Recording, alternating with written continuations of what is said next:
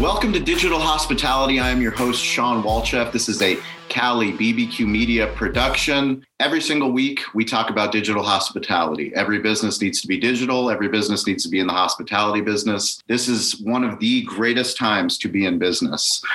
We are so excited that today's guest is a good friend from the barbecue space, somebody that we met thanks to the National Barbecue Association. We met in 2017, actually. The National NBBQA was held at, the annual conference was held in Fort Worth, Texas.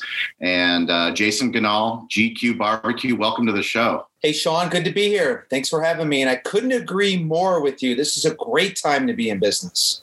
Yeah. And, it's so funny, when you go to a conference, especially for National Barbecue Association or any conference, no matter what business you're in, both you and I, we both own barbecue restaurants. We're both in media. We both do events. We participate in events. We produce events, but you never know what you're going to get. And I think one of the greatest things about any kind of event is the people that you meet. And when I went, I remember you were doing a presentation on social media, and the things that you were talking about were a lot of the experiences that I had experienced running GQue BBQ, but then a lot of differences. You had a lot of great insights, and that's one of the best things about networking is you get to learn from like-minded people. We say that a rising tide lifts all ships.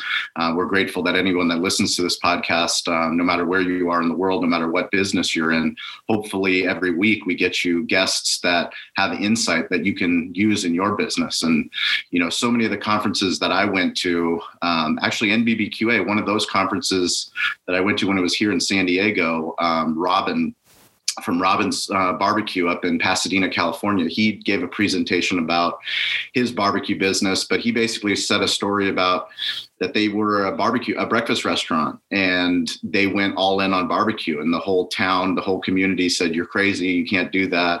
And it ended up, he had an incredible run. He started selling barbecue tri-tip sandwiches at the Rose Bowl, just doing all this really cool stuff with barbecue. And it was at that time where I was like, hey, if this guy can do it, I can do it. And like that's what city was that? Pasadena. That's what they say about Denver too. If you try to do barbecue in Denver, you're crazy. Well, that's why I'm so excited to have you on, Jason, is, part of our story, the West Coast barbecue movement, as we like to so-called say it, is we're in untraditional barbecue places where people don't think of the America meccas of barbecue. It's not Kansas City. We're not in Texas. We're not in Memphis. We're not in the Carolinas. When you go to Colorado, when you started your business, I've heard you, on multiple interviews talk about, there was no slow smoke barbecue in Colorado. What you were doing was different and it was unique.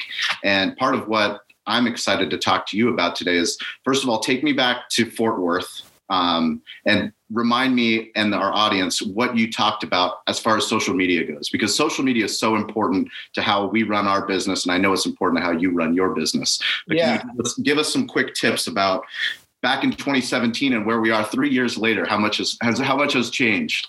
Well, how that presentation would be different. Yeah, it's changing exponentially. I mean, I think of like technology and the advances. I mean, it's not linear at all. It is literally going like this. I mean, my restaurant's only 5 years old, but I remember like the fax machine.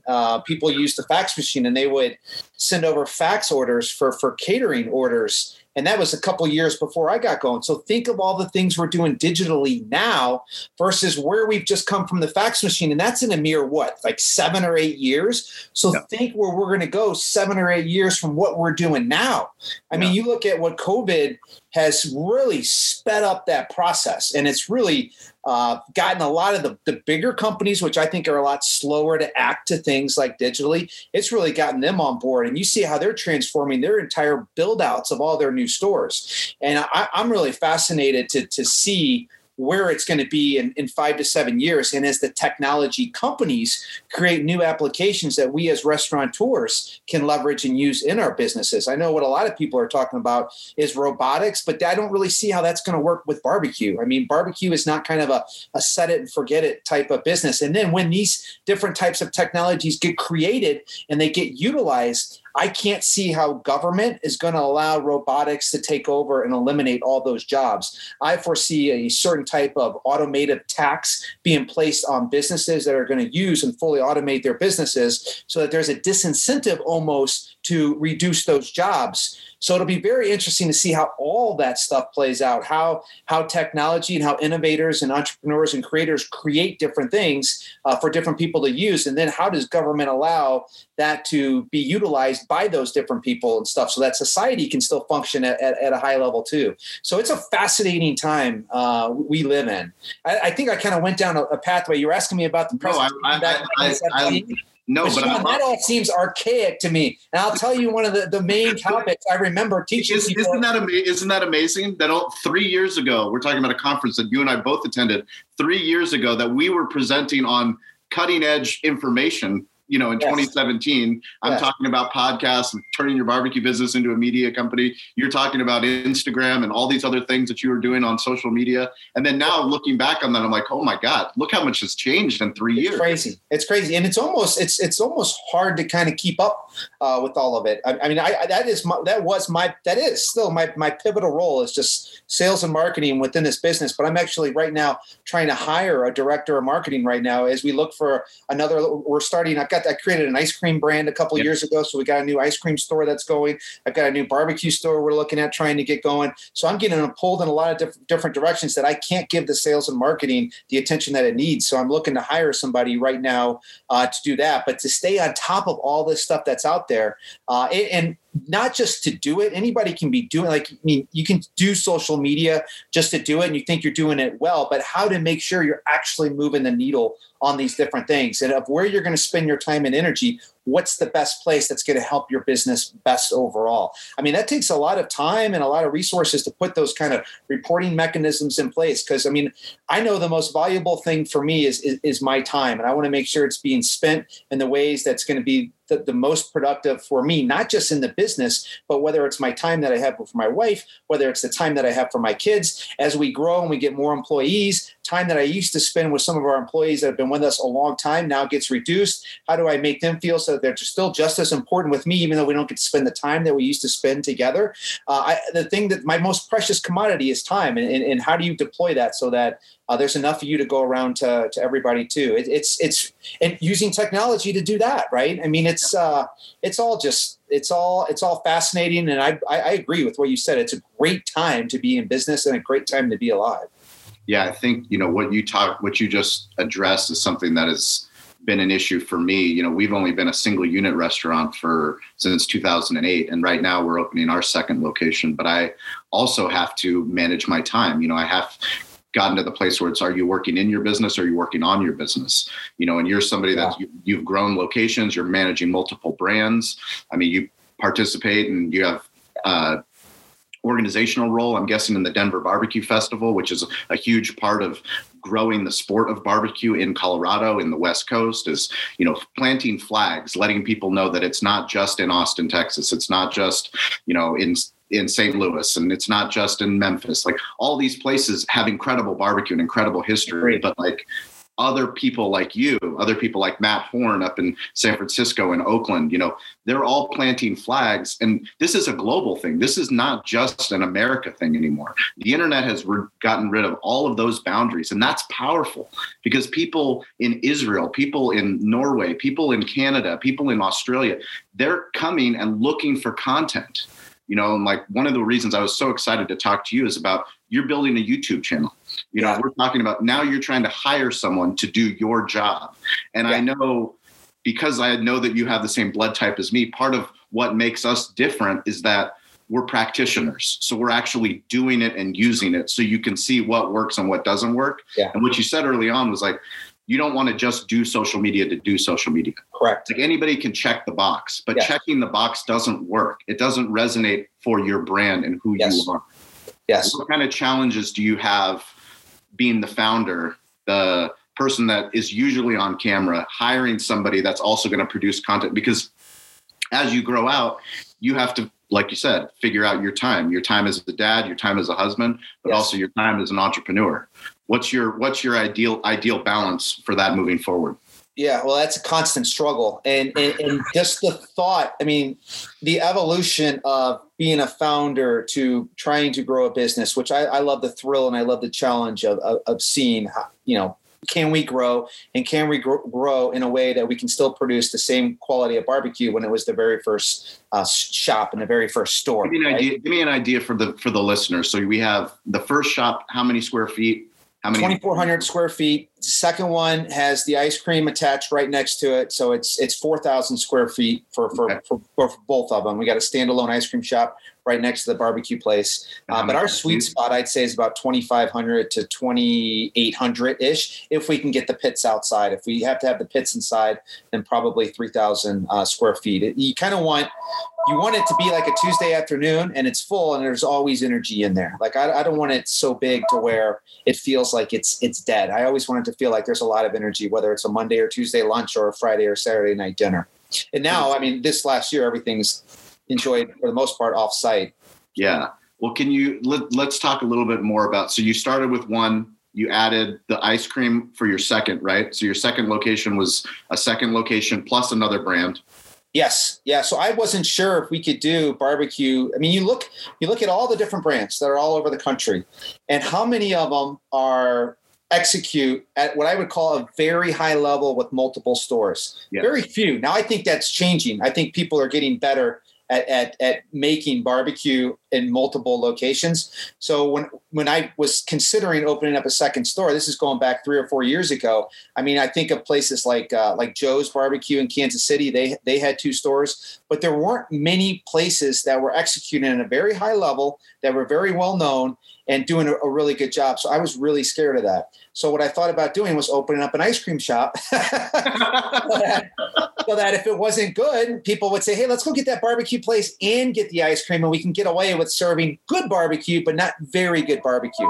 But now that we've got 2 years underneath our belt, I use like your online reputation is pretty much everything nowadays. So I look at Google and I utilize that. I utilize the conversations I have with the employees that I have. I utilize the conversations that I have with the guests. I utilize all the direct messaging that we get from all of our guests to kind of get a sense of where we're at and what our perception are and how we're performing. Ultimately, there is one, if you want to call it a resource for a review or one judge or one decision maker that ultimately decides the fate of your business, and that's the cash register. The cash register will decide how your business is going at any given time. But you could have a really good day and perform poorly. And if you don't have those other diagnostic indicators, you can't tell really kind of how you're trending and stuff, right? Because the cash register oftentimes is a lagging indicator of where you're at, where those other indicators are very real time of how you're doing and how you're performing at any real time moment, right?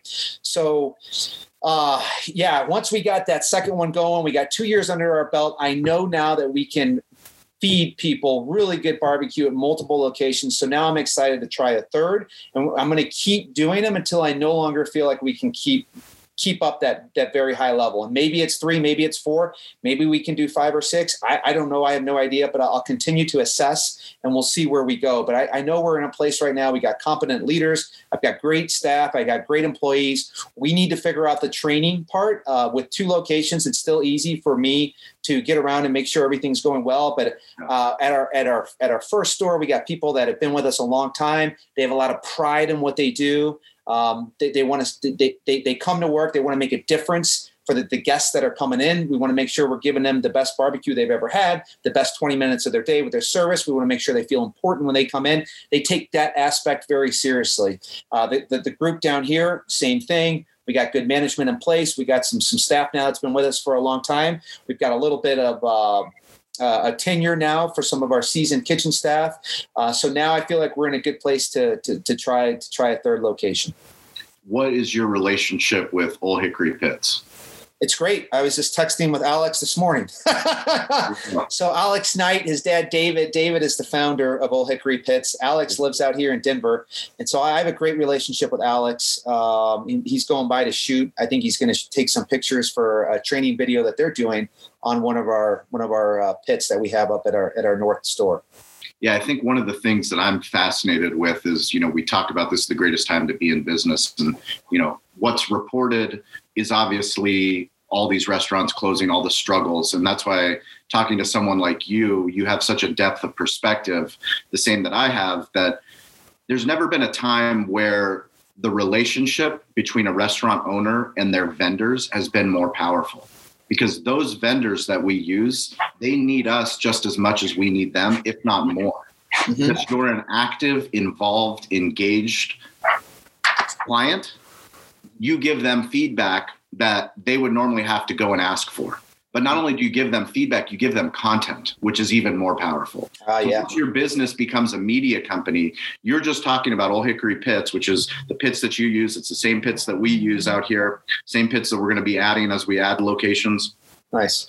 Incredible company, Cape Girardeau. We went over there. Luke was just, phenomenal. He went out of his way to show us the old part of Old Hickory, the old factory that they started. And actually, when we went out there, I want to say it was 2016. I went out there with Jean and my wife, but we toured the whole facility, went around, met Dave, went to the new hangar where they're building everything out. But going there to see where the equipment is made, it adds a different element. And it adds an element as somebody that so many businesses, we use vendors for all different kinds of things, but we don't ask them their story. We care so much about our customer story, but the vendor relationship is so important too, right? Yeah, totally. Tell me about the difference of your perspective now as opposed to when you were a single unit operator. Oh gosh, I got some great stories from that. I remember, and I didn't have restaurant experience. I'd worked in a restaurant from the time I was 13. Started out as a dishwasher, busboy, and then worked my way up to a bartender by the time I was 23 or 24. So I always enjoyed the restaurant lifestyle. But at 24, I was out of it. I didn't get back into it until 5 years ago. And as a first-time restaurateur, I mean, all your vendors, they just figure you've got no shot, no chance. They don't want to do business with you at all. And I could tell a couple different stories here, and I'll tell one really quick one.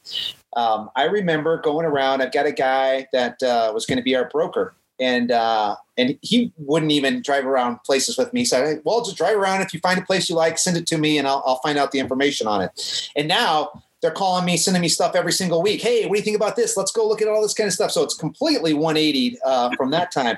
The reverse funnel. Now everyone's working for you. Exactly. You're going to open 10 stores, Jason. We're going to lay them out. I got them all picked up for you.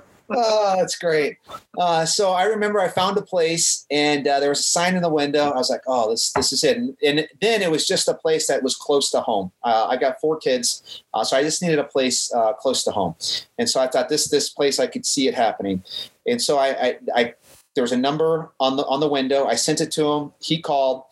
They were advertising it for $18 a square foot. This would have been about 6.5 years ago in Denver, which is a really good price. And it's not a great location. Yeah. $18 a square foot. That's a good price. Yeah, for sure. Oh, I mean, I would assume out in San Diego, your real estate's crazy. Here I think it's stupid and it has to change. The taxes are way too high on buildings. Yes. And the rent rates are way too high that I do think, I mean, COVID has exposed the bubble big time, but there's been a frothing bubble in commercial real estate, restaurant real estate rent prices here in Denver, in my opinion, over the last probably 3 or 4 years. And then the tax rates on those properties have been crazy, which they just pass down to the operators. But anyway, they listed that at 18, and the broker said, I think if you sign a 10-year lease, I can get that place for you for $15 a square foot. What do you think about that? I almost fell out of my chair. I was like, holy cow, if you can get that for $15, yes, I'll sign it. Let's see what you can do.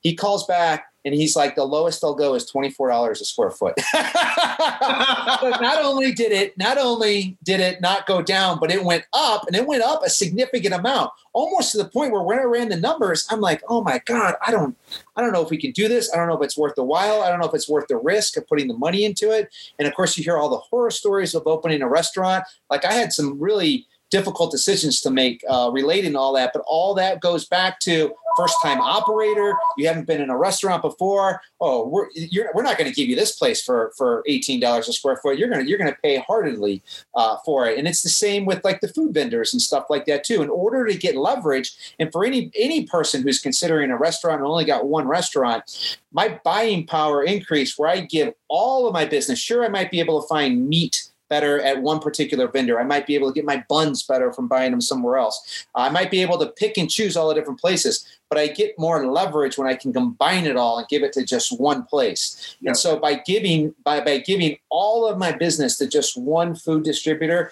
that certainly helped in the beginning. But now I feel like with our volumes between the two different stores, the second store is mature now. It's doing good. So between both stores, I feel like I can get the attention of all the different vendors. But what I learned through this entire process is that I want to do business with people I like more than anybody else, and people that I have relationships with, people that like, to your point, where it's mutually beneficial, that they're going to look out kind of for me versus just for like the bottom line. And I understand everybody's got to do business, but we got all kinds of different vendors, and there's some that you just like a lot more. And that's really what I use to decide who my vendors are going to be, more so than potentially anything else, is who values me as a customer, who do we enjoy each other's conversation so that they're more likely to pick up the phone just because we want to talk for a little bit and see where we're at and stuff. And so I try to really do business with people I like more so than people who might have the save me $1 or might be able to get it to me faster for a week or so. So tying it all back to Old Hickory, I mean, if you've ever met David, and certainly Alex, I mean, they're some of the most hospitable people they are. They get to know you. They get to know your business. They're great for our industry. They're always the first one to help out and supply pits, whether it's through operational barbecue relief. I just had a pretty long conversation with Alex probably about 2 or 3 weeks ago, and he's going to be creating some amazing content for the barbecue industry this year, and I'm super excited to see what he puts out, but to build a community of all the people that utilize Old Hickory to really try to bring them together and to allow them to learn from each other. So I'm really excited to what they create, but they're a perfect example of doing business with somebody you like. And sure, we could have found barbecue pits that were a little bit cheaper and stuff. Anybody who's bought an Old Hickory knows it's not inexpensive, but there are people that you like to do business with, and you want to see them do well also too. Well, yeah, I mean, that's the power of what's happening right now is, when you do create that community and you do have partners that understand that the marketing works both ways. When you're creating content, like if we create content, which we've talked about frequently, we just switched our point of sale system over to Toast, and we did a whole unboxing video. We've done multiple videos about why we switched from Aloha to Toast. And Aloha, we had for 12 years, but we switched to Toast. But that act of us creating content for them has made a deeper relationship with Toast, so that there's people there that are willing to do things that they wouldn't otherwise do, because we're willing to go out of our way, not just for ourselves, but to help other restaurant owners who might be in the same position that we were, going, why should I switch? I keep hearing about switching, or I'm trying to become a digital restaurant. I'm trying to, improve my website. What are the benefits of Toast? Or what are the benefits of having an Old Hickory? Like, until you hear from somebody like yourself that owns multiple locations, you don't know it, because it's different when it comes from Old Hickory. It's different when it comes from Toast. When it comes from Jason from GQue, that's out there creating it, he's using the product. I mean, that's the micro influencer type of world that we live in. But if it's true and authentic and not, I'm getting paid to do this. No, I'm doing it because I like doing business with them. And in return, they give us all kinds of different opportunities that we wouldn't have otherwise. Correct. I totally agree. Tell me more about sports. You're a sports guy. Love it. CU, yeah. Buffalo guy. I went to Buffalo. I went to CU from 2000 to 2003, did a semester in Spain, and then I came back home to help my grandfather. But we had some good times up on the hill. Yeah. None. I didn't go to CU, but we feed the coaching staff every single week. How did you get that opportunity? I'm around the program all the time. So, like you said, I love sports. I love going to the games. I just reached out to them, said, "Hey, I got a barbecue place. You guys want to try some barbecue?" And they said yes, and then we just hit it off. That was with the very first coach, Coach McIntyre, the very first coach when I had the restaurant. And so me and Coach McIntyre actually became friends. We had each other's cell phone numbers. Wouldn't talk all the time, but the occasional text message. And of course, whenever I'm around, they built the new training center Champion Center now, but we would talk and all that kind of stuff. We're friendly, and they're very appreciative of what we do for them. We help out Buffs for Life program. We donate a bunch of food for their big fundraiser every single year. But I love athletics. I love the opportunities it creates for people. I love competition. I unfortunately never was a good enough athlete to play anything beyond high school. High school, I played football, basketball, baseball. I played baseball in college for 1 year. I had opportunities to go to some D2 schools for basketball and football, but I didn't want to go to a D2 school. It was never anything I was interested in. But yeah, I just love everything there is. The hair on the back of my neck stands up when you go to a college football game. The band starts playing. There's so much emotion from like the student section, having a couple drinks in you. I mean, it's just a great environment. And I really missed that this fall, not being able to go to those games up there in Boulder. And they had a great team. We were making the joke with my wife, like this is, they've gone to, I think, one bowl game. I don't know the numbers, but I want to say in the last 13 years. And so this was an opportunity to go. Well, it was Dan Hawkins' first year was the last bowl game before Mike McIntyre took them to the Alamo Bowl. You're the one that they won the Pac-12 South and then lost in the Pac-12 championship game. So this would have been since I've been in the area, the second bowl game, in about 12 or 13 years. It was also Nick Saban's first year was that year because they played Nick Saban in that bowl game. It was Alabama versus Colorado, I guess 13 years ago. Wow. Nick Saban's first year at Alabama. So I was joking around with my wife the other day that wouldn't that be something so 2020 that the Buffs get to go to a bowl game and we can't. Not only can we not go to the games, but we can't go to the bowl game. My wife was recently elected a regent at CU, so she's very involved up at CU and everything that they have. So we just love, and she went to CU and she loves college football. So we love just being around just the university in the fall. And haven't gone to Boulder, but Boulder in the fall with the leaves and just the smell in the air. I mean, there's nothing like it.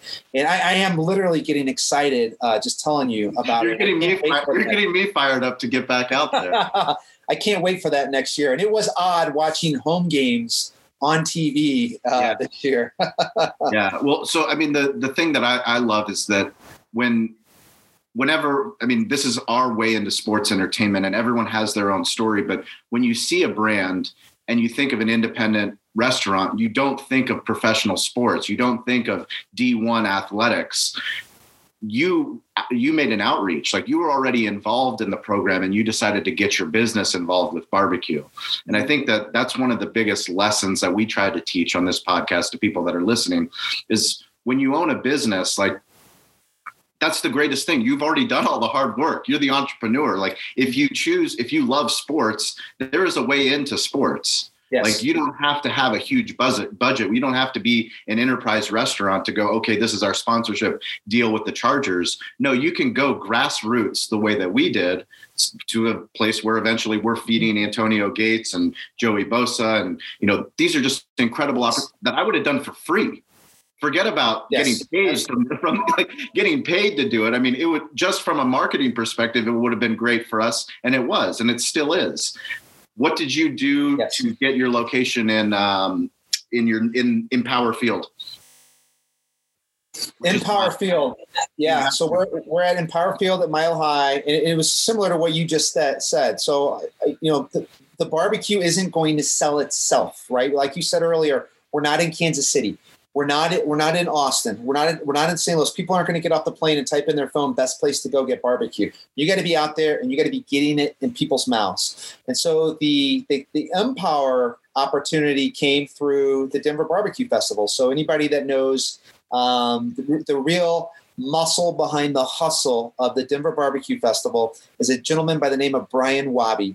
And Brian Wabi created the Q in the Lou Festival, which is in that same family. So that's his portfolio of barbecue festivals. And he started that probably, I don't know, 5 or 6 years ago. And I started messaging him. I was like, hey, Brian, and I'm from St. Louis. I was like, Brian. Messaging him how? Through email, through text? I can't even remember. But I was like, the reason I ask is people can't discriminate. If you want something, You go through Twitter, you go through email, you go through text message, you go through in person, whatever you have to do to let somebody know you're there and you want the opportunity. And that's exactly what you did. Because that's how we roll. Yeah. I mean, if you show up enough, eventually someone's going to go, hey, can you do that? Right. They're going to be like, this guy is so annoying. Listen, you got to leave me alone.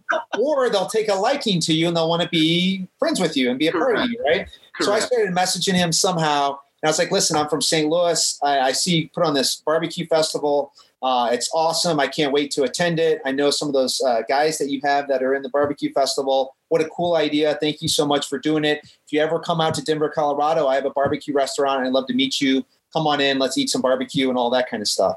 And so I probably did that for, I don't know however many times. And we didn't meet at all. A true salesman. Yes. And that's my background. You're one step closer to a yes. Yeah. And then finally we met. And I'm trying to think of the first time we met. And I can't remember how the first time we met, but it might've been ironically through Old Hickory. Cause I know he's really close with David and Alex and those guys. But long story short, he put together that Denver Barbecue Festival, and which was it's huge for the barbecue community. And there was people in college. You had mentioned earlier, nobody doing like smoked meat here in Denver. There were people doing barbecue here in Denver, but it just wasn't popular at all to anybody outside of Denver. And there wasn't like the relationships. People didn't have the relationships with other barbecue places to where it was they don't go to the water cooler on Monday morning to talk about their favorite place to get barbecue in Denver. And it still is. And I think it's changing big time. I think we've got probably 7 to 9 places that are doing excellent barbecue all the time. I don't think they nearly get the enough attention and respect that they deserve. I think right now here in Denver, Colorado, there's 3 places that I would take, and I'd happily go up against any 3 places in any other city. Toe to toe, I think it's just as good as barbecue being served in those other cities. And it's cool here in Denver to talk down on Denver barbecue places because Denver, much like myself, I'm a transplant from St. Louis to California to Colorado. A lot of people move here, and a lot of people move here from the Midwest. They move here from Kansas City. They move here from Nebraska. Even people in Nebraska are very proud of their barbecue in Nebraska. Iowa, very proud of their barbecue in Iowa. They come here from many places in the Midwest, and they just thumb their nose at Colorado and Denver barbecue. And it's cool to do that. You know, a lot of people, believe it or not, from Texas even move up here from Colorado. But I do think that's changing. There's places like Proud Souls Barbecue. Tony is a friend of mine. We actually went to high school together, and we competed in barbecue contests for a while. And he opened up a barbecue supply shop. And so now he's getting barbecue pits into people's homes, and they're cooking barbecue more often. They're eating barbecue more often. In Denver, I don't even think it's slowly happening. Denver rather rapidly is turning into a barbecue consuming city in ways that it was nowhere near that even as little as 5 years ago when I first got going. And I got massive, Sean. So I know that's not at all the question that you asked, but it somehow went down that path. But yeah, the relationship with Wabi, tying this all back together, Wabi's event, the Denver Barbecue Festival, is also bringing a level of credibility to barbecue. So he brought in a lot of these very well-known names. I know we had conversations where he's going to get more Denver places in it for the upcoming years. We had to cancel it this year because of COVID. But festivals like that, things like that, is certainly contributing to the barbecue scene here. But through that, I got to, they host that at Mile High Stadium, Empire Field now. And I got to meet the people out there, became friends with them, went on a trip to Kansas City with them. I'm trying to think we went out there to promote the Denver Barbecue Festival and got along well with them. And then the conversations just started happening, and then it worked out well for them. It worked out well for us. So we negotiated a 2-year deal with that. And that just ended this year. And I'm very happy to say that we got a 5-year deal in place for five more future years at Empire Field too. And the people selling barbecue at Broncos games and whatever other major event comes through. Right. Yep. Yeah. So we got a nice kiosk there, and we were on the club level up there this year. Hopefully we can get back there on the club level next year. But this is a football town. This is the people here in Denver love their Denver Broncos. It's been tough years the last couple of years, but I think we've got. Don't go tough years on me. With all, don't even go there.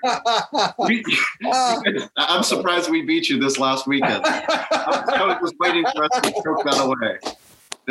There's been plenty. Don't sing me a sad song. I lost my team to a different city. And I've got 32 NFL fan bases that don't like me. So no sad songs from you, my friend. Let's just be happy you're slanging barbecue in 2 locations out of Empower Field. Awesome. How about that? Oh, that's great. That's great. I love the lesson in that story is that it takes the act of getting involved. And I think that's something that, as a single unit business owner, as somebody, a lot of what we learned was getting outside of the 4 walls of our restaurant. By having to be grassroots, by having to be scrappy, it forced us to no one gave a shit about us. We're in the part of San Diego that nobody cares about. But by getting out of it and by going, well, what can we do? Where can we participate? You start to get known. And if you do a good job and if you have great food and you have great hospitality, guess what? You're top of mind.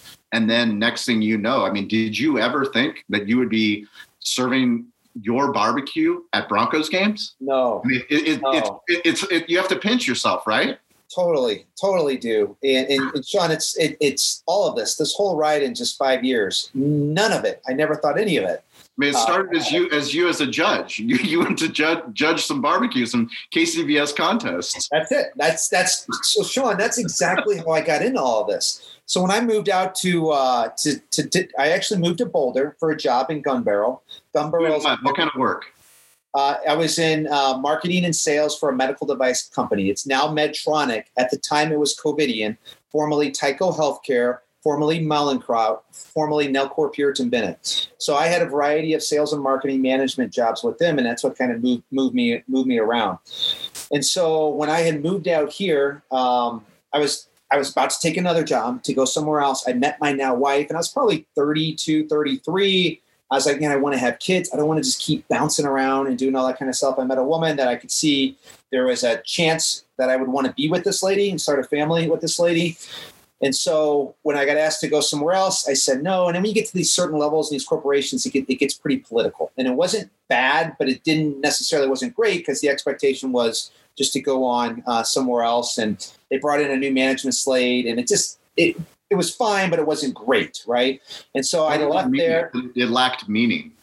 Yeah. And it's part of their jobs is to continue to develop certain people and stuff like that too. So I left there and I started a medical device and pharmaceutical recruiting company, leveraging the relationships I had built in that industry for a few years. And so I was doing that, and I was working out of my home doing that. And I had this time on the weekends to do whatever I wanted to do.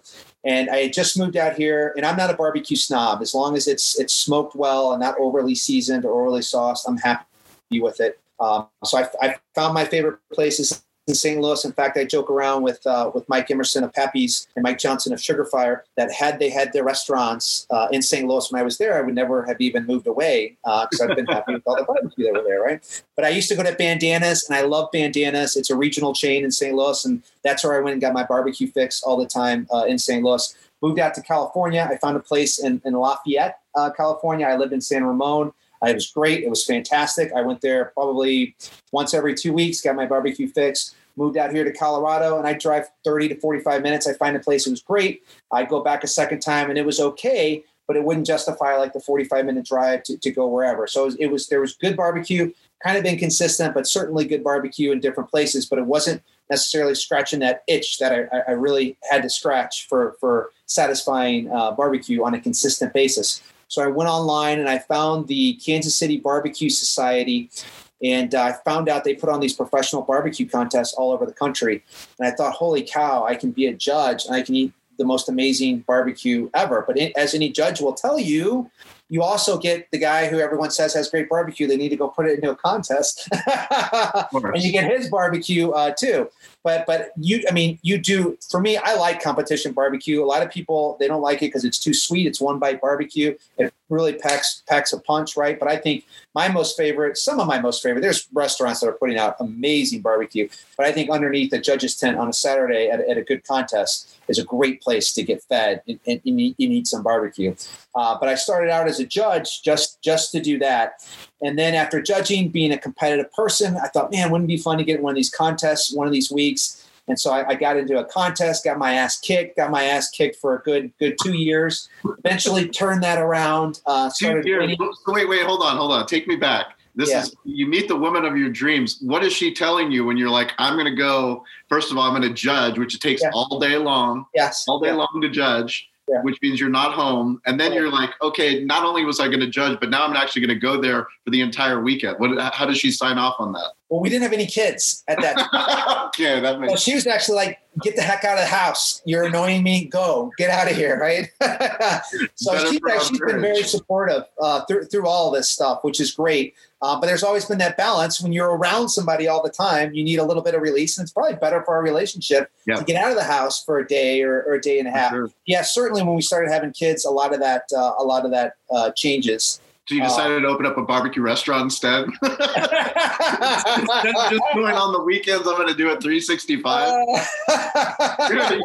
We're a sick breed, aren't we? Yes, no doubt about that. There's much easier ways to punish yourself than there are much easier ways. But yeah, it's a crazy ride. What started out just judging and then competing in contests, and then you were winning contests. You were winning significant contests. Yeah, it took about 2 years. 2013, 2014, we won a lot. We won the Team of the Year out here. We got invited to a lot of really good invitational contests, and that's where I really got inspired to open up a restaurant. And it was never my dream to open up a restaurant, but doing a lot of those invitationals, I got to meet a lot of guys, and they had barbecue restaurants. And they would share their revenue and what they were doing. And I was just like, holy cow, that's amazing. The amount of volume, the amount of barbecue you're selling, the amount of revenue you're selling. And I was really inspired by that to give it a shot. And I'm not one to ever look at a challenge and be like, oh, I can't do that. In fact, kind of in the same lineage, I remember going to the contest in Frisco, even before I first decided to be a judge. And there was a barbecue team right there. And he's like, hey, and we were just talking. And I still remember very vividly walking into Frisco, the smell of all of the aroma of all the barbecue, the brisket, the ribs being smoked, and all the combinations of all those different aromas, the music being played, the people running around smiling, the beer being served, walking around drinking beer, sampling barbecue from all these different vendors, hearing the music from the band. I was like, I don't want to leave this place. I want to figure out a way to make this happen for 7 days in a row. Like barbecue festivals and stuff are still to this day one of my favorite places to just go and hang out. And I remember walking around, seeing all the different vendors. I remember Kelly Wirtz from Four Legs Up. I mean, he had this whole like world champion stuff. I'm like, wow. I'm like, that is so impressive.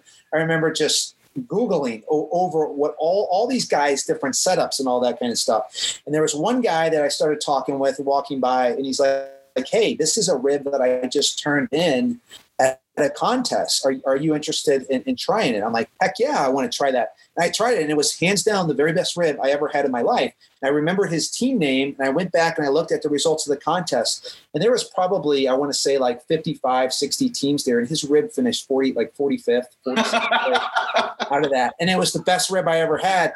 And I kind of created this story at that time in my head, how these guys like just make the most amazing barbecue. And if that rib was the best rib I ever had in my life, I would never be able to. Like these guys are just too much better than anything I could ever be. Not aware that you could actually get better kind of at it once you threw yourself and really immersed yourself in it, right? And I was kind of intimidated by the thought of competing against those guys at the time. So I fell into judged, met some of those competitors. And then the thing that I took for granted too was these guys are in barbecue cities. And this was a major mistake or underestimation that I made at the time was a lot of these volumes were in those cities that we talked about where they have a lot of tourist business. 5% of our business people coming, like literally coming to the city for barbecue. Totally. Literally, they booked their trip for barbecue. For their place. Driving, get on a plane just to go to their place, right? Correct. And nobody's doing that for our place. Nobody's doing that for anyone in Colorado. So I vastly underestimated what we could potentially do based on the excitement of like, holy cow, I'm just blown away with the volume that you guys are doing. But through a lot of hard work, through a lot of perseverance, through a lot of just tenacity, and just getting better every single day. I'm very proud of what we've accomplished so far in as little as 5 years. And I'm super excited for the future. Like I'm super excited just to continue to just get after it and to see what we can do. So I have a story I'll tell you. My wife's families, they're from Bulgaria. They were over here last year for the holidays, and my wife's father and my wife's mother, and they wanted lobster. So I was like, okay, great. We're going to go and get some fresh lobster. We went down to Valley Farm over at Derek's shop and got some great lobster. And then, I hadn't cooked lobster in a long time. And I was like, you know what? I'm just going to Google, how do you grill a lobster tail? Yeah. And sure enough, Jason Ganahl, 2 million views. I'm like, what the fuck is going on? What is like? And it was a phenomenal video. We made the lobster tail. It tasted delicious. Why did you make a YouTube channel, and how do you make a barbecue YouTube channel? I'm still trying to learn how to make a good YouTube channel. Right. I started making those videos probably about 7 years or so ago. I started having kids with Heidi, and we were collecting all this footage, getting all these like pictures, and then from pictures it evolved into video, and I was getting all these little 7-second, 10-second videos of the kids. And I was like, what are we going to do with all this stuff? So I was like, oh man, I can learn how to make videos, and then we can put together videos. Like if we take a trip back to St. Louis, where I'm from, we can make like a video of our trip from that St. Louis trip by putting a collection of all these little small videos together, and it would tell the story of the trip. So that's how it all started. So ironically, I taught myself how to make those videos by watching YouTube videos. And then since barbecue was really my passion and what I was most interested in at the time, and I was watching all these other YouTube guide videos. I remember watching Malcolm in the early days, and a lot of the other guys like Ballistic Barbecue. He's a San Diego guy. Do you know Greg?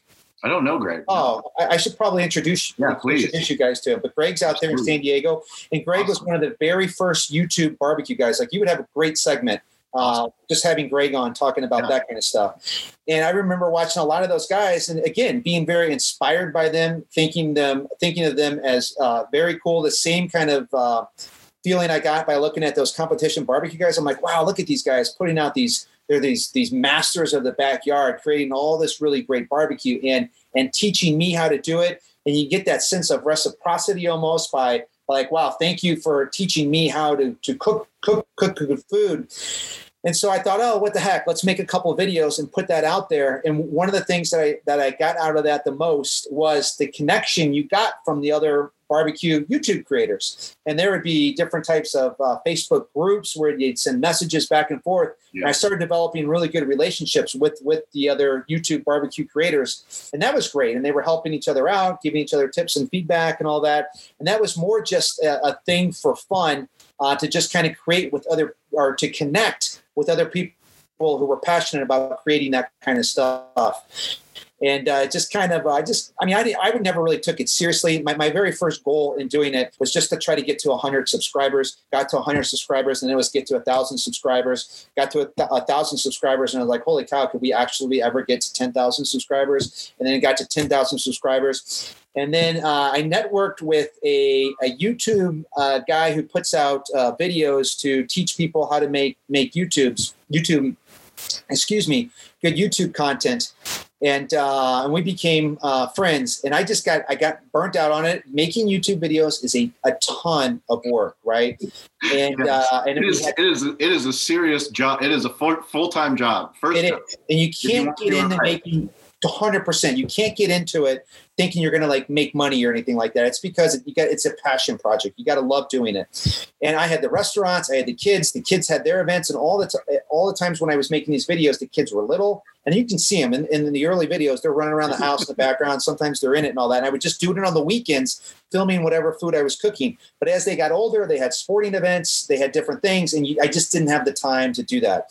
So I took a couple years off for making the YouTube videos. And if I was going to consider myself a YouTube creator, that's probably the biggest mistake within YouTube. YouTube loves consistency. They love the creators that's continually putting out product so that people are subscribing and accumulating watch time on their videos. And so now I just fired that back up again, probably about 2 or 3 months ago. And it really does feel like I'm starting from scratch all over again. And I wish I would have found a way to try to keep those going for those couple of years I took off. But it was too hard. We talked about time earlier. It's too hard balancing all of that kind of stuff. And the time just wasn't there on the weekends to dedicate to that. That's great insight, because that's what we've found in the podcasting space, in the Instagram space, like you name it on social media, the platform is always better the more you give it.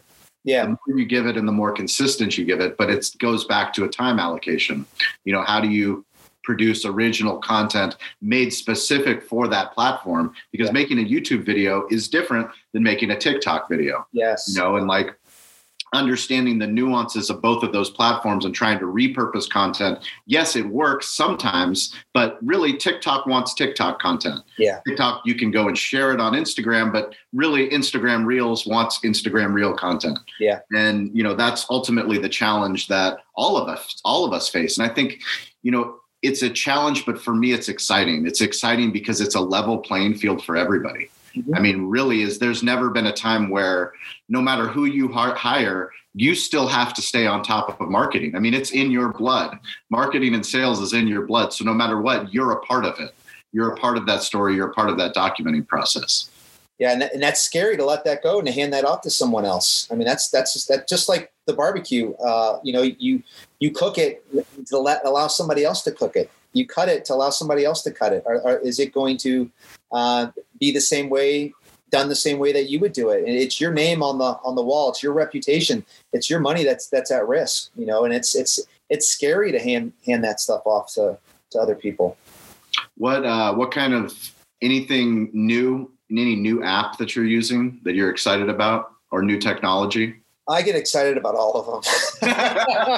That's probably you and me both. Yeah, but you say, you get them all, and you play around with them. You see what the potential is. You see what the audience is. You talked about it. You see what kind of time investment it would take to create the content that you need to create in order to stick out on there. You see what kind of engagement you can get from the people that are on there. And one of the things that I've never done a good job at is really dedicating myself to just one. I do have massive ADD. I'm all over the place. I'm doing a little bit in everything versus just a whole lot in just one thing. And I'm trying to think right now if there's anything I'm like excited about. LinkedIn. I kind of got into LinkedIn maybe about 2.5 months ago, but I'm not getting any traction on there. And I think part of the reason is that a lot of my industry is not in there at all. Yep. So if I talk about restaurant related stuff, it's not practical to a lot of the other people that are on there. If I'll put a video about cooking on there, the people they don't care about that are on there. They're on there to network with other people. They're on there to make inroads in whatever business they're working on or whatever industry they're in. But it's not a good one for restaurant people. But I enjoy it because it's just business stuff. You don't get a lot of the political stuff. You don't get a lot of the other distracting kind of stuff. I enjoy business in general, not just restaurant stuff. So I do enjoy seeing a lot of the different content that's going on just in business. So as a consumer, I'm really enjoying LinkedIn.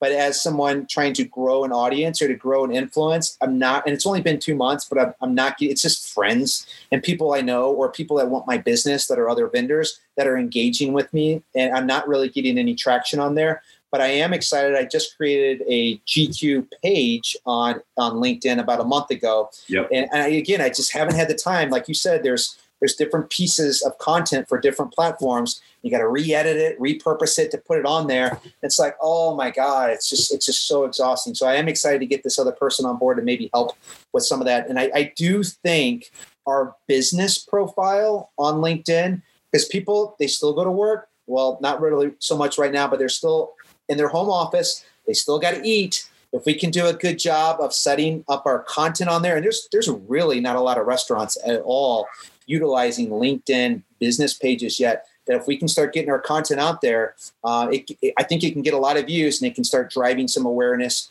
driving some people into our restaurants, and maybe offering some incentives to go ahead and order right now online, get our food taken to them real quickly. But I see that as an opportunity and something I'm very excited to try here in 2021. And I'm going to give it a full go. I'm going to go probably 4 to 6 months of consistently putting out content on those LinkedIn business pages to see if we can get some traction on that. Another thing too is I've been pretty good about an email database. We've got over 30,000 email addresses in our database, which is great. I mean, those are Denver barbecue eaters. And so whenever I need to get something done, I just send a message out to all of them and we can get it. Like if I need to get some sales really quick, I can offer an incentive out to them. We can get the sales really quick. And that's what's really helped us out a lot through COVID and through those first couple months of uncertainty with that. But I'm excited to try text. I haven't done anything with text. I've started to be a subscriber on some other big brands, text marketing, to just kind of get a feel for how they communicate and what they do through that. So we're going to give that a shot here in 2021 also. But anything that's out there, Sean, I mean, like you, I give it a shot, see how it goes. And if it works, then we'll keep doing it. If it doesn't, we'll abandon it and try something different. Yeah, I think it's really important to beta test. I mean, it's important to touch things and taste them and see how it is as a consumer. Like you said, like if I don't like it, if I don't like how it feels, if I don't like how it tastes, I don't like the feeling of it, then we're not going to do it. But if I do like it, and somebody that's a brand that's in a different industry is doing it a way, email marketing in a way, text messaging in a way, putting out content on LinkedIn in a certain way, if it looks good, then we're going to try it. We're going to try it because that's the power of exactly all the stuff that we're talking about, is that there isn't, as far as we've come, we are so early. Yes. We are so early. 100%. It is just unbelievable. And we have to reemphasize it every single show, but we are so early that now is the time for people to get involved. And you can get involved. You can open up restaurants at a fraction of the price that you and I had to open up our restaurants. Do some of those virtual ones. I find it super expensive out here for the brick and mortar. Those prices that you're talking about, I thought California was expensive. What's going on over in Colorado, Denver? What's happening? And construction is crazy. Like I thought construction prices would come down, and they haven't. I mean, they stayed the same. A lot of the raw materials, the tariffs on them are expensive, but we just don't have the skilled subcontractors out here. That the cost of construction is super high. That it's sad. It's sad to see what I thought was such a great industry and a great opportunity for a chance for people to capture the American dream and start their own business. It's sad to see it got to a point where it's now pricing out so many people, because there's lots of people that have the will, they have the tenacity, they have the ability to do it, but they're priced out of it. But don't you see the supply and demand is going to change? I mean, the inventory, it's the same here. We have landlords here. We have, commercial brokers here. They tell me this is how much it's going to cost. And I just know that that's not true. They're operating off of old prices, and those old prices, they're just not, no one's going to look for the 5,000 square foot restaurant next to the beach. That's not the restaurant that I'm looking for. 5 years ago, you might have convinced me that would be a great decision for me to go make and open up our second unit like that. I'm not looking for that. Yeah, and I also think that all things are like temporary too. What might be the case right now, that could all change in 2 or 3 years. And those places that you talk about, there could be some great value there, whether they chop them up into 2 different places. Who knows what happens with all that too. But it just saddens me to see what I think could be a great opportunity for a lot of people to own their own business, to realize the American dream. It's so difficult for them. You just get suffocated with the initial startup costs. And I feel like we were very lucky that when I first started doing this, when I first kind of got into this a little over 6 years ago, that wasn't the case. I mean, people right now would their jaws would drop at the idea of $18 a square foot rent. Like we're looking at our third place right now. And I mean, I can't find anything under $32 to $35 in a decent place. And both of my places right now are place A and place B. they have zero visibility. And that's always been kind of nice about barbecues. You can get away with a restaurant with zero visibility because people they'll make the extra turn, they'll drive the extra mile to go get it based on the word of mouth and what they hear about the place.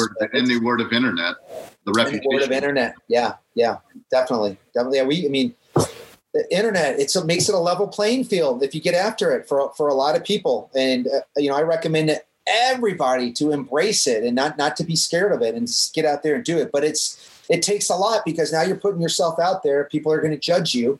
They're going to make up ideas about you and you're going to be evaluated. And I tell a lot of my friends right now, it's like, you got to get on there. To stop putting just pictures of your food out there, but people want to connect with you. And a lot of them are just afraid of how they're going to be judged and stuff like that. And now it's like, get in line. I got a line a mile long of people that think I'm an idiot or think I'm stupid or just think I'm lucky or whatever. And there's plenty of room for more people like that. But you can't let that fraction of 8 to 10 to 15% of the people determine your fate or your outcome. You got to think about the 80% of people that are thankful that you're doing what you're doing, that want to get to know you. They want to support you. People get crazy about their favorite brands. I mean, they want to support you. They want to see you succeed. I get so many messages from people like just so excited and so happy for us that we're not closing during COVID, that we're doing okay. And I think innately inside people want to help other people and stuff. And it breaks my heart to see people too scared to put themselves out there on social media for fear of that 5 to 10% of the people. And most of the people, they're not even going to say that to your face. They're going to say it behind your face. So it's no big deal anyway. They're just talking about you that you're never going to hear about it, but just accept it for what it is. And no matter what, a certain amount of people aren't going to like you. Think about your relationships, your past girlfriends or boyfriends. If you're a girl listening to this, several of them may or may not like you or whatever. Or the kids you went to school, there's just always going to be people that don't like you for what you're doing. And maybe they don't like you because they're jealous of what you're doing and they wish they were doing it. Or maybe it's, who knows what it is, several different reasons. But I just don't think that that's a good enough reason to not put yourself out there. And my worry is I just don't want to be, I want to be older and regret not doing different things because I was scared. I was fearful of doing something. You just got to just do it and take it as it comes. Yeah, I think it's phenomenal advice. And I can't tell you how many conversations I had with people that I love and respect that have incredible businesses that are trying to scale their businesses, yet they're nowhere to be found on the internet. Right. If they're in a traditional type of business, they do marketing a certain way. And, the answers, it's right in their pocket. Yes. It's literally the answers right in your pocket. And like you said, the worst thing that could happen is it could be 20, 30, 10 years down the line. And you realize all these new industries have been created. All these new businesses have been created in old offline businesses where people are now talking to the camera. They're talking on TikTok. They're talking on Clubhouse, whatever the platform is. You name the platform. It's simple. It's video, it's audio, it's written word, and it's images. Like, forget about the logo. I mean, the problem is we attach like, oh, I feel this way about Facebook, or I feel this way about Yelp, or I feel this way about Twitter. Like, get over your feelings and just start talking and letting people know who you are and what you do. Right. And exactly to your point, you know what the secret is? That they already judged you anyways. Yes. It's the internet. You going on the internet has nothing to do with them judging. They've already judged you for who you are. Yes, I agree. And Sean, they're going to judge you within the first 5 seconds. Correct. And they're like, all right, I'm going to listen to this guy a little bit longer. All right, I'm done. I'm done with it. I'm done with it. Exactly. I don't like the visor he's wearing today. I don't like the fact that he's I do like the visor he's wearing. I'm definitely going to listen more. Well, Jason, how can our friends find you? Where online? What's your favorite digital playground that you're actively on? So the one I check the most is my personal Instagram. So that's just at Jason Ganahl, JSONGANAHL. And like I mentioned earlier, LinkedIn, I check in on my LinkedIn account probably 2 or 3 times a day. Facebook, I don't really do a whole lot on Facebook. I'm more on the GQue page on Facebook. Twitter, I don't really do a whole lot on Twitter. Got a Twitter account, YouTube. I'm on YouTube now every single day, checking out what my buddies are doing with their different pages and trying to learn from it too. And when is the Denver Barbecue Festival? Let's forget about COVID, but typically when is it, and how do people get tickets? Because I know that's on my list. I don't know when. Oh, Sean, you got to come out. That'd be fun. Oh yeah, I'm coming for sure. Oh, good. This year? I don't know. It's going to happen. I've got a 3.5-year-old and a 1.5-year-old. So we're deep in the toddler stage. So we'll see you in a couple of years then. Huh? There you go. Yeah. You know, a true dad with 4 kids, you know. So Denver Barbecue Festivals every year at Father's Day weekend. That's perfect. Well, I can get away with a Father's Day gift to see my friend Jason eat some incredible barbecue, probably make it over to Boulder too. Awesome. That'd be great. Well, we appreciate you. Thank you guys for listening. Please follow Jason on those platforms, interact with him, and stay curious, get involved, and don't be afraid to ask for help.